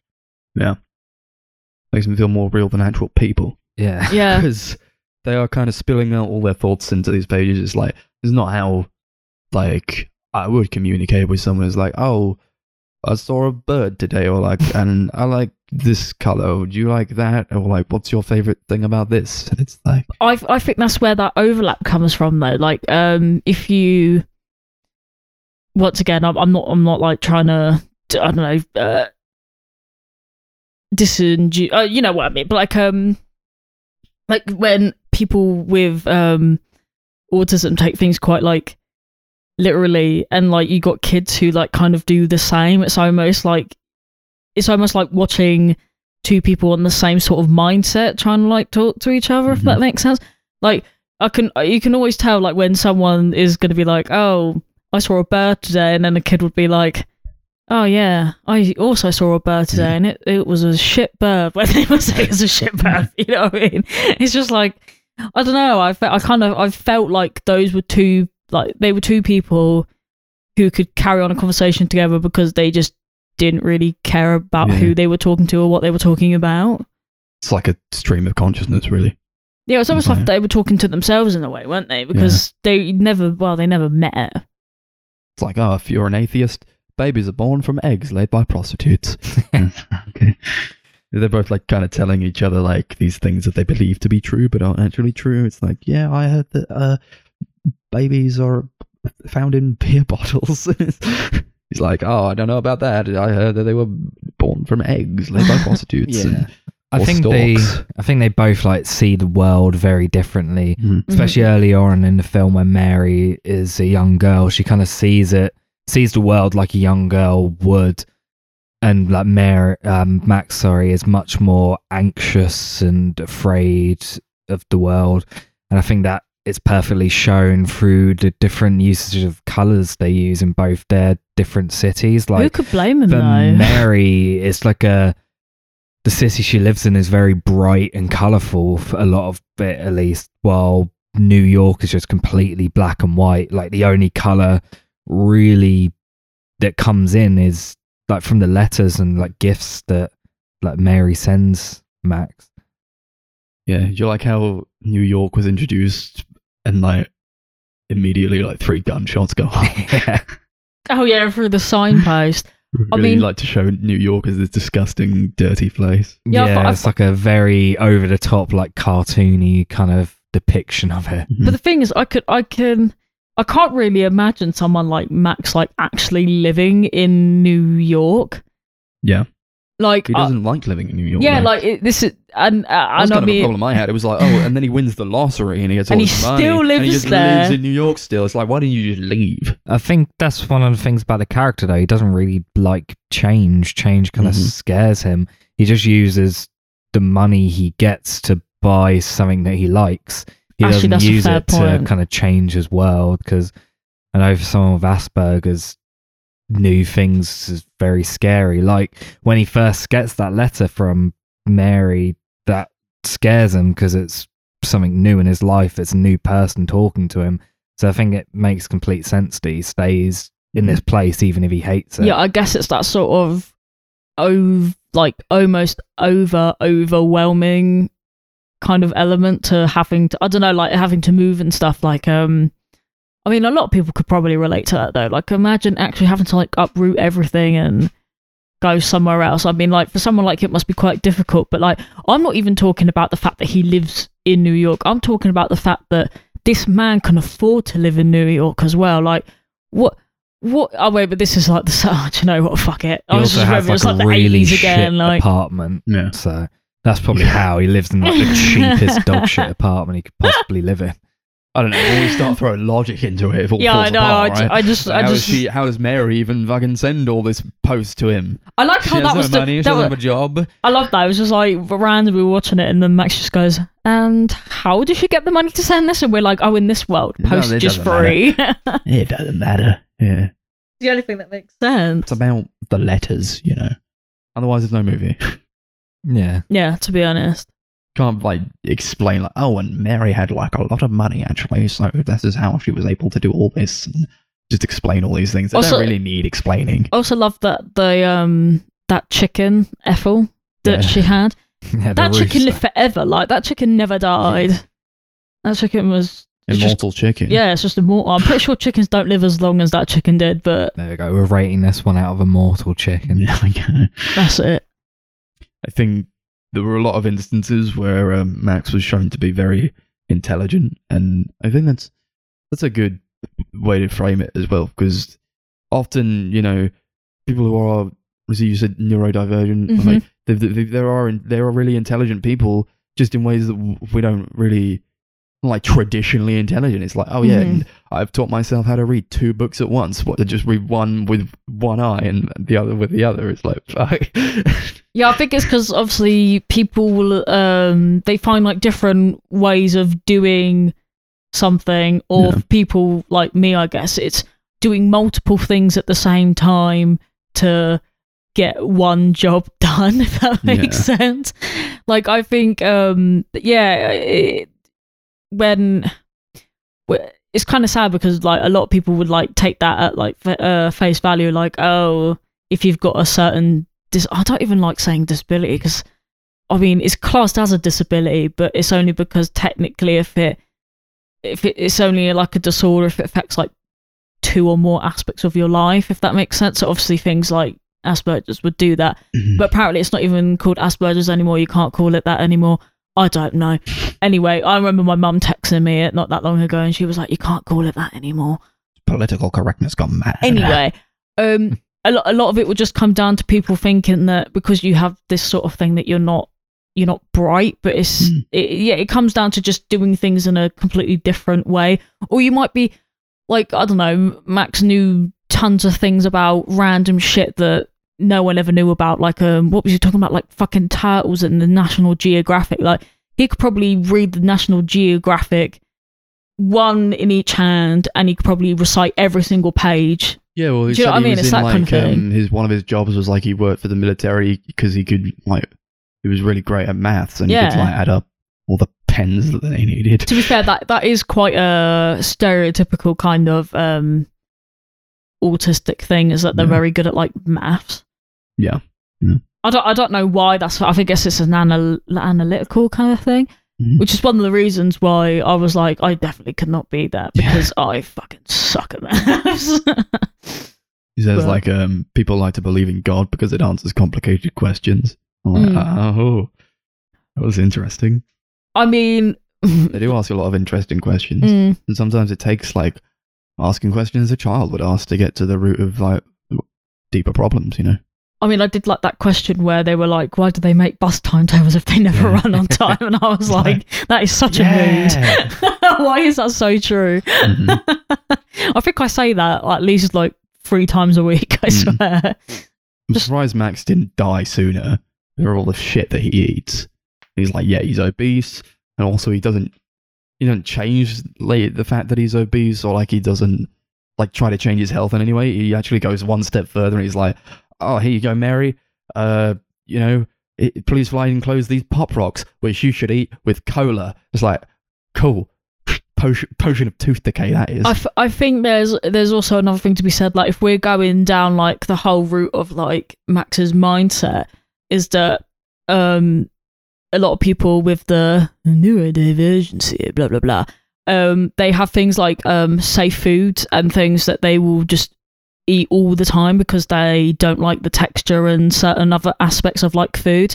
And obviously the only things that he ever really ate were noodles and like chocolate bars and hot dogs, you know what I mean, like foods that have like high like dopamine kind of levels and stuff. Like, I could imagine him like literally, it's not the fact that he doesn't want to eat better, he just can't, if that makes sense. Like, I'm definitely a dopamine chaser. Like, I'm literally eating a chocolate orange right now. Not only am I lactose intolerant, but I'm only eating it because it's got sugar. That's literally the only fucking reason I'm eating it. Yeah, sorry. Sorry, if you want it. Yeah, there is. Yeah, okay, cool. Yeah.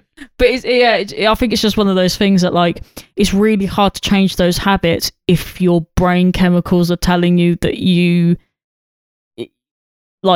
don't like things and you won't eat the things. That makes sense. Yeah. Also, sorry. See, this is why they keep inviting me on the podcast, because they're like, oh, Darcy's going to have some form of sugar. I invite you to the podcast. This is your podcast as well. No, that's why they kept me here. Sorry. Let me rephrase that. They were like, oh, Darcy's going to bring the sugar. Yeah, that's actually why Connor left. Well, he didn't leave. We kicked him off because he wasn't bringing us sugar. God damn, doesn't bring snacks. It was also very dark, the movie. It You is. got like, what is it, like her aunt or her mother, I think, Vera, kills herself. She's like, oh, she drinks some formaldehyde. Yeah, she drinks embalming fluid. What is on the sherry, old Vera. Like, she once drank formaldehyde and then she died. And it's like, oh shit. And we just talk about her There's a lot of, like, dark gravestone. things to this movie for a 12. I didn't expect them to go where it kind of did. Mary tries to kill herself. Yeah. That was fucked up. First time I watched it, that killed me. Yeah. I wasn't expecting So that, to be honest. upsetting. She really like goes in. Yeah, she like tries to kill herself, and then just to hammer it home, it like pans down and like shows this like baby like in the room. She's pregnant. Yeah. Like the first time I watched that, I was like, "Fucking hell!" It's like the ending of Irreversible, like the ultimate gut punch after Like- this like really depressing moment. It was. I'm surprised that she didn't get like really fucked up from, because she obviously didn't do it, but she took a shitload of Valium. Like, how was she alive? Like, I'm so How's surprised. the baby alive? Like, it's just madness, absolute madness. Yeah, how the baby survive? I don't know, but then It's something I really appreciate about this movie. It does have these like real emotional highs and lows, and I think because it reaches so many like huge highs and huge lows, that's something that makes it much more effective. I think the last scene of the film is like the perfect blend of like this really wholesome sweetness and also like it's like sadness. bittersweet, isn't it? Seeing obviously Mary finally goes to visit Max and he's like died, but she like looks around his apartment and he's like stuck up all of the letters and he's like looking up smiling, and it's really really sad, but it's really sweet as well. Yeah. Like, this film felt, ironically, because it's an animation, this film felt the most human to me. Like, I've felt in a film for a while. Have we even brought up the fact that it's animated? Because I don't think we did. have. We Max did in the beginning, but we haven't really talked about it. Yes. Yeah, so Yeah. it's like a stop motion animated, and it's fucking beautiful. The animation is so incredible. Yeah, it's really cool. Like, just I think the sets and character designs are like so unique and distinctive. Like, just the general construction work of all the like the little sets and everything, and the little puppets as well. It's all looks so incredible. It has like this super unique look.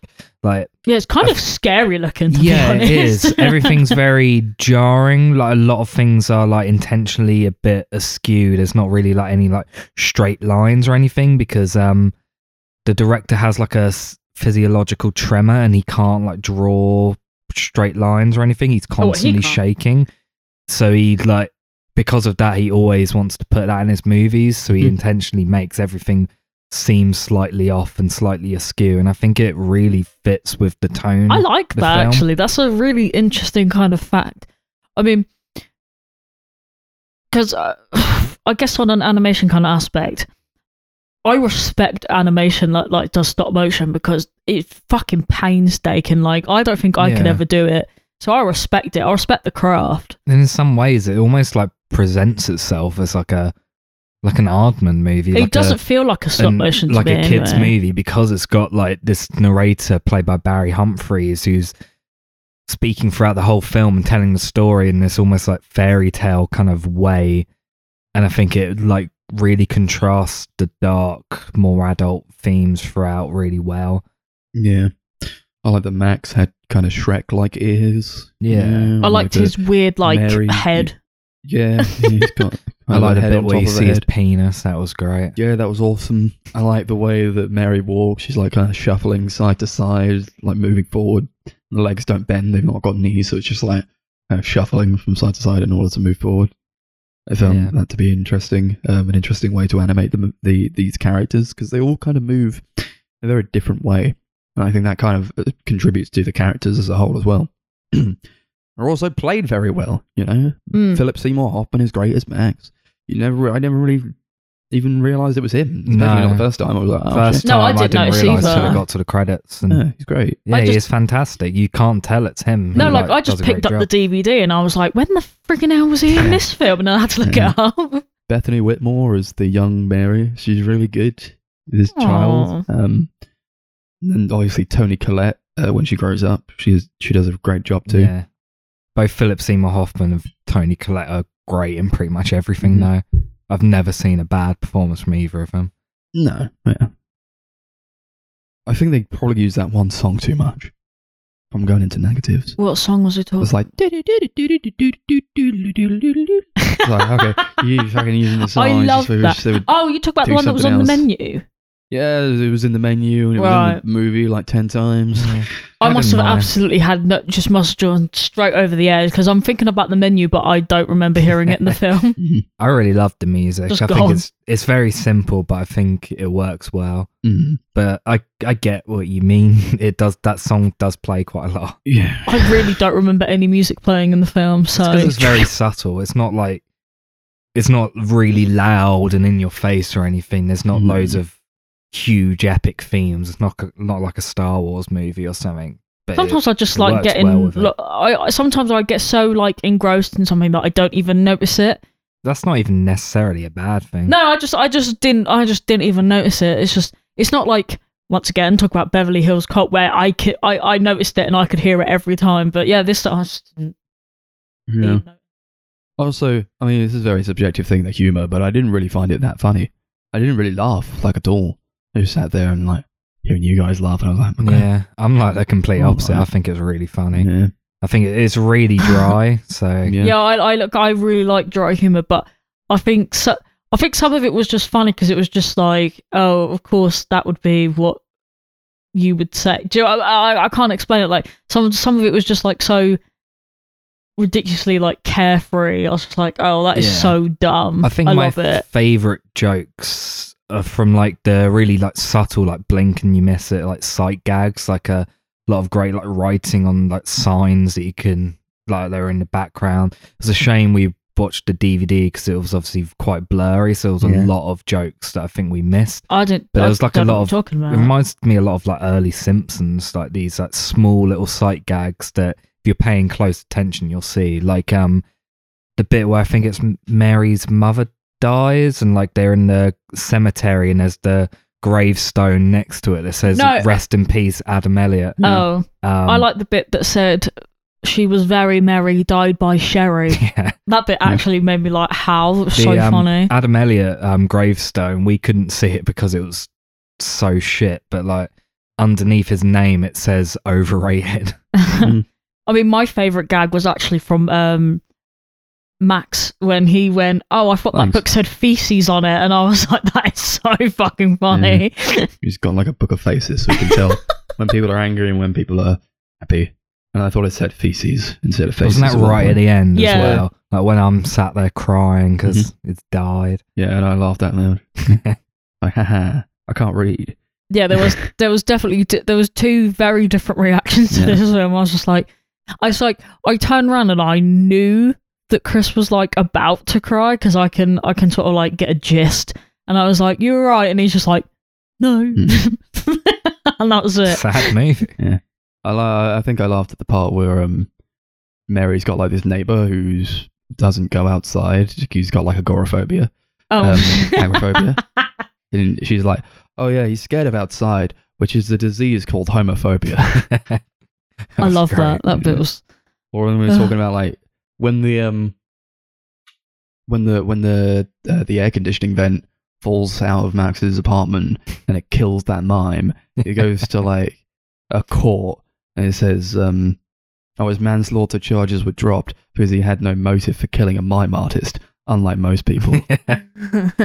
I love that bit where the air conditioner's like falling down and the mime artist gets out an umbrella. Yeah, it's a really great. To be honest, he falls for ages. He killed himself. He could have just moved. Yeah. Like I don't think there was any fault on Max's behalf. It's like when Mary's neighbour finally works up the courage to get outside. Every time he goes outside, he almost gets hit by a car or something.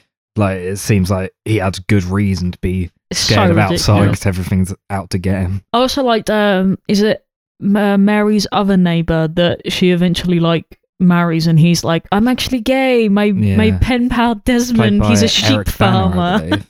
yeah, Eric Banner. What a geezer! What a geezer! Out with the sheep. I loved it. Yeah. Apparently, Philip Seymour Hoffman and Adam Elliott never actually met in person. Oh, like Hoffman did all of his parts, like recorded them over Skype. Oh damn!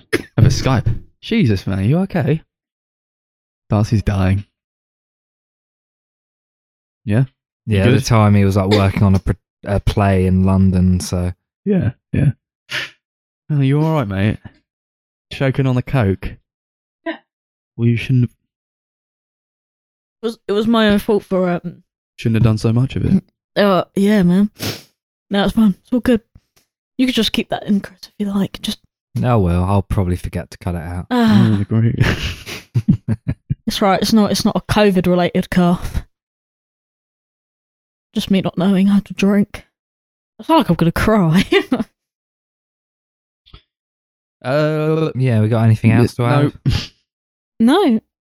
Have you got a wheel? No, what are we rating it? I do, but we're not there yet. Oh no, I was just making sure you had it. Oh! So there's chickens. Immortal Chickens. Immortal Chickens. Yeah, sure. Yeah, this is a really, really beautiful movie.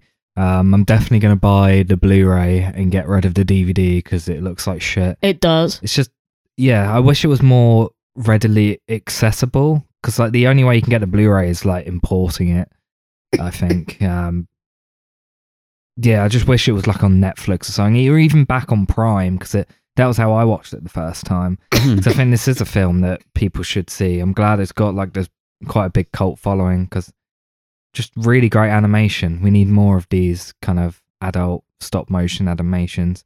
I give it 10 Immortal Chickens out of 10. Yeah, it's a good movie. It's a good movie and you should watch it because, you know, it's just a nice, wholesome little movie.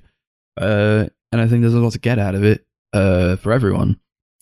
I don't care much about watching it again, but that's it. I think it went very fast. You know, it's only like an hour and a half. It's very easy to digest, but I think I've got everything I need to get out of it now. And because it's so hard to access, you probably won't be able to watch it again. I'll give it 6 Immortal Chickens out of 10. Nice. Yeah, I really like this film. It just felt getting me kind of just dying vibes. It kind of gave me that like About Time kind of vibes, where it was like a hug and a punch and another hug and another punch. I'm not going to waffle on because I'm literally dying. I'm going to give it 8 immortal chickens out of 10. Lovely, lovely, lovely. That's that. 2000s, we've done it. Next week, we've got some movies to watch, but what are they? Chris is going to find out on the Wheel of Fortune. Be excited. Be excited. There's nothing fortunate about this wheel, I'm afraid. Oh dear. This wheel is usually just full of shit. I hope it doesn't. Yeah. We'll just spin it. We'll see what happens. This is not actually a trilogy. It's a two movies. Cool. 2001: A Space Odyssey and 2010, whatever the year we made Contact, whatever that one was called.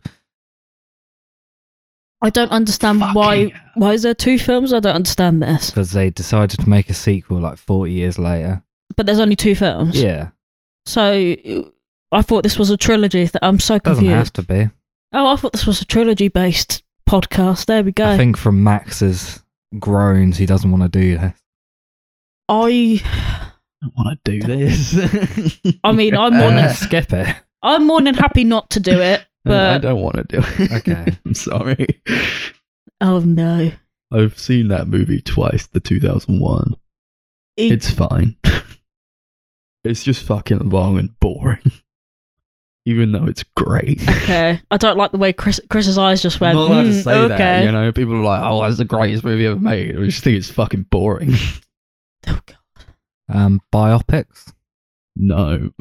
No? Okay. No, I was gonna pick Rocket Man. Say no to everything. I don't know what I'm in the mood Max, for. how many vetoes are you allowed? I'm done. I'm done. Now we got a franchise that I haven't seen any of it, so Cool. it's called Pusher. What the fuck is that? It's, I think it's directed by Nicholas Winding Refn. Okay. I don't even know where it's available because it was on Prime when I put it on the list. Okay. Well, both of you have pro letterbox. Go find out. I'm dancing. Shut doing up. it right now. Okay. Thank you.